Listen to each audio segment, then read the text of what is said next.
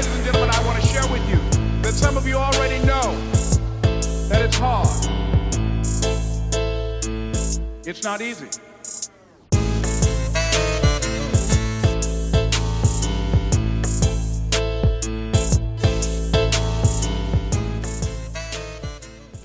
How's it going, everybody? I'm your host, Dylan Trevino, and you're listening to another episode of the Hoop View Podcast.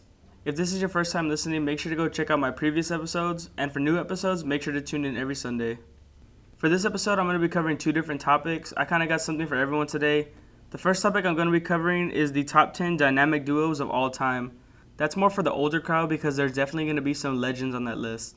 But for the younger generation, the topic that I'm going to be covering today is forgotten high school stars. I'm going to be going over some of the players that were huge in high school but haven't been heard of in a long time. So without wasting any more of your time, let's get into the top 10 dynamic duos of all time. The way I rank these duos are totally in my opinion, and I base them off how many championships they have together, the excitement level that they had, and how well the two players played together. Coming in at number 10, I have Karl Malone and John Stockton. They have no rings together, and the excitement level I have for them on a scale of 1 to 10, I have them at an 8. Malone and Stockton were probably one of the most iconic duos on this list. Although they never won a championship, they were very successful, and the state of Utah was always ready to cheer them on every game. The level of Stockton's playmaking and passing ability meshed with Malone's scoring ability on a whole nother level. They had a very good team, but they just couldn't win a championship due to the competition during their time. And those are some of the reasons that I have them coming in at number 10. At number 9, I have the duo of Steve Nash and Amar'e Stoudemire. Together they have no rings, and the excitement level I have for them is a 9. The duo of Steve Nash and Stoudemire was amazing to watch. The playmaking and passing ability of Steve Nash went hand in hand with the dunks Amar'e Stoudemire would throw down. Just when you thought Steve Nash was going for a layup, you would end up getting dunked on by Amar'e Stoudemire. They only played 5 seasons together, but they were both in their primes when they played together, so I really don't know why they didn't win a championship. Especially because during this time, Steve Nash had won 2 league MVPs. In the 8th spot, I have Kevin Durant and Russell Westbrook. Together they don't have any rings, but their excitement level I have for them is a 9. Westbrook and Durant were an amazing duo to watch in the late 2000s and early 2010s. Together they created a huge offensive threat with the powerful slashing play of Russell Westbrook and the ability of Kevin Durant to score anywhere on the court. I believe that together they could have done something great in Oklahoma City, but in 2016 Kevin Durant decided to leave OKC and sign with the Golden State Warriors. Coming in the 7th spot, I have Gary Payton and Shawn Kemp. Together they didn't have any rings, but for the excitement level for them, I have a 10. Although they never won a championship together, that shouldn't take away from the great show Payton and Kemp would put on every night in Seattle. When you pair the lockdown defensive ability from Gary Payton and the ferocious dunks that Shawn Kemp would display, you got a duo that would entertain NBA watchers like no other. They never did win an NBA Finals, but they were definitely successful as a pair. Some of these older players I didn't get to watch live, but Payton and Kemp are definitely a duo that I wish I could have seen. At number 6, I have Larry Bird and Kevin McHale. Together they have 3 rings, and for an excitement level for them, I have an 8. Bird and McHale without a doubt are the coldest white man duo of all time, but I will not take anything away from them as players. These guys both played at elite levels back in their day. Together I believe they were successful in a different way than usual. Everybody knows that Larry Bird is one of the greatest players to ever do it. He used a 3-point shot to take his game to another level, but could also drive and pass with ease. While Bird was the number 1 option for the Celtics, McHale was a star 6-man coming off the bench. Even though he didn't start, McHale was a big part of the Celtics' success. He was coming off the bench, averaging 18 points and 8 rebounds a game behind Larry Bird. I know this next one might trigger some of my older listeners, but just hear me out. At number 5, I have Stephen Curry and Klay Thompson. Together they have 3 rings, and for the excitement level for them, I have a 9. The young duo of Steph and Klay showed glimpses of a bright future early on as teammates. Their future did end up being successful when the Splash Brothers led the Warriors to 3 NBA championships.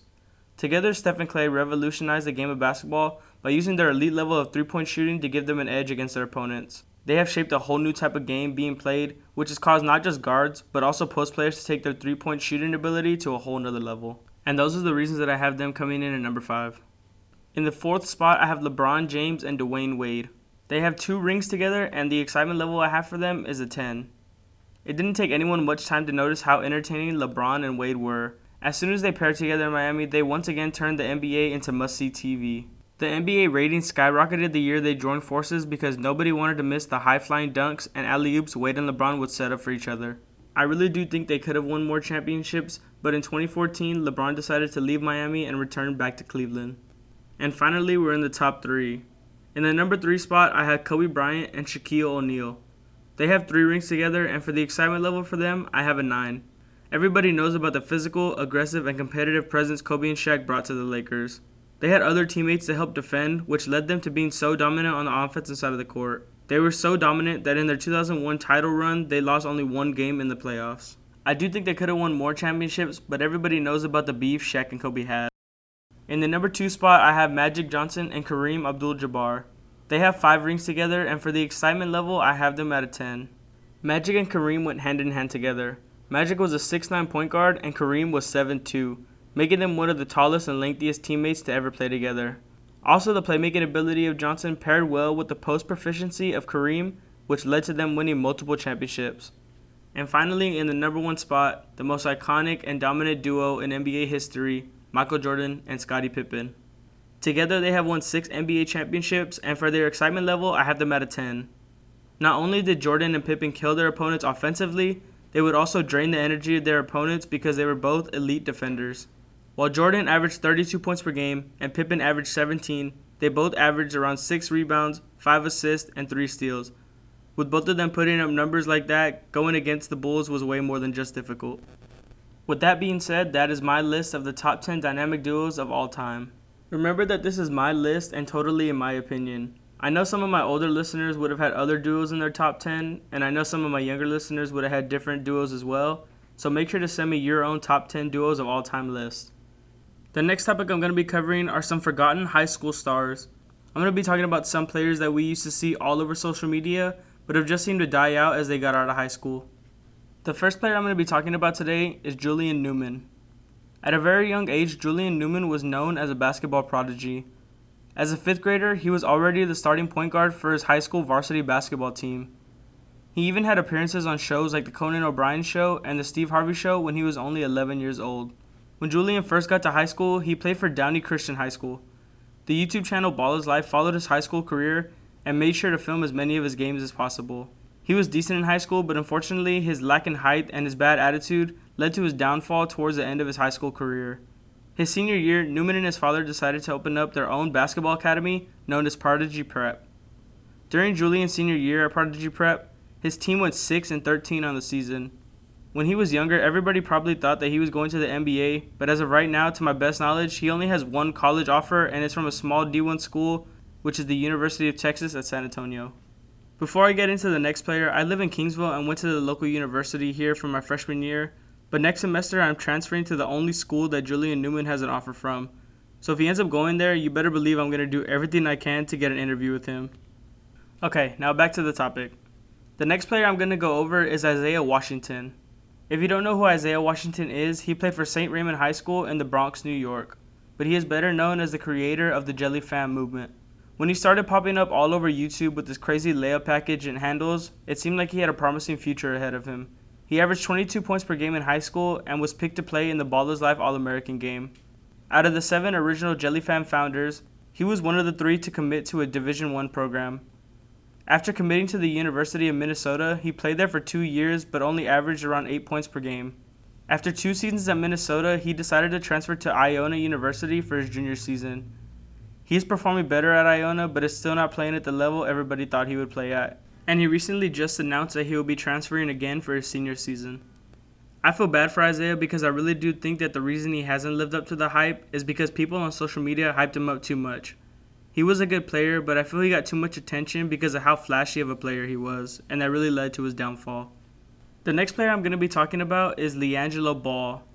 We all know LiAngelo Ball as one of the 3 famous Ball brothers, but I'm sure most people knew that LiAngelo was the least talked about between the 3 brothers. Regardless, he was an elite high school player at Chino Hills High School. He averaged 33 points a game and had multiple 50-point games in high school. His talented career led him to committing to UCLA after he graduated. But while at UCLA, he was on a team trip where he got caught stealing and was suspended from the university. After being suspended, he decided to play overseas in Lithuania. He played well overseas and even had a 72-point game with his Lithuanian team. After 1 season overseas, he decided to declare for the 2018 NBA draft and attended some team workouts but did not end up getting drafted. He stayed quiet for about a year, but recently announced in March he had signed with the OKC G League team, and that's the last thing I've heard about LiAngelo. I do feel like LiAngelo is a talented player, but I think that all the stuff between him and UCLA and him being outshined by his brothers are the reasons that he hasn't had such a bright path. And finally, the last player I'm going to be covering today is Mac McClung. Coming out of nowhere his senior year, Mac McClung became a YouTube sensation when videos started popping up of his crazy high-flying dunks. Even though he barely started to gain a big following his senior year, he did live up to the hype, well, at least for high school.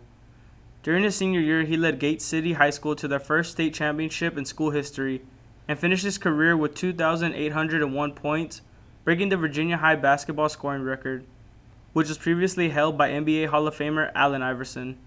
After his last season, he was selected to play in the 2018 Iverson Classic game and the Ball is Life All-American game. After graduating, McClung decided to attend Georgetown University to continue his basketball career.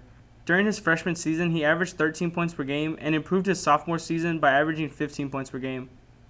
Although his stats weren't bad, he still wasn't playing at the level most people thought he would. This past month, McClung announced he would be transferring from Georgetown and would play at another university next season. And as of May 20th, some schools he's considering transferring to are Texas Tech, Auburn, Wake Forest, USC, Arkansas, and Memphis University. It's still a little too early to tell whether or not McClung's future is bright. He didn't do bad his first 2 seasons at Georgetown, but we'll just have to see how he does at the next university he attends. Before I end this episode, I would like to give you a word from our sponsors. This episode is sponsored by Fred Salinas with the Badger Bulletin. Make sure to check out the Badger Bulletin to stay informed about everything that is happening in the Badger community.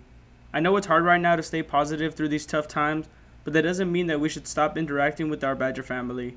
Make sure to flood the Badger Bulletin with all your favorite memories from the Bishop School District. And with that being said, that's the end of this episode. Thank you so much to everyone that is continuing to support me by listening to my podcast every Sunday. And also a big shout out to all the people that are out there repping the Hoopview podcast shirts. Please don't think that your support doesn't go unnoticed. I really appreciate everything y'all are doing, and I'm really planning some big things for my audience in the future. If you want to make sure that you're getting all the info about the podcast, make sure to go follow me on Instagram and Twitter at Hoopview Podcast. And use those platforms to DM me. I really do like it when y'all give me feedback because it really does allow me to grow and get better at this. Also go to Spotify and Apple Podcasts and share the link to my podcast with all your friends. With the topic today about forgotten high school players, make sure to stay focused on your craft and don't listen to the media. And with that being said, I leave you with the quote that says, "Don't let others decide who you are," by the one and only Dennis Rodman. Until next time. Well, the next thing, ladies and gentlemen, I want to share with you that some of you already know that it's hard. It's not easy.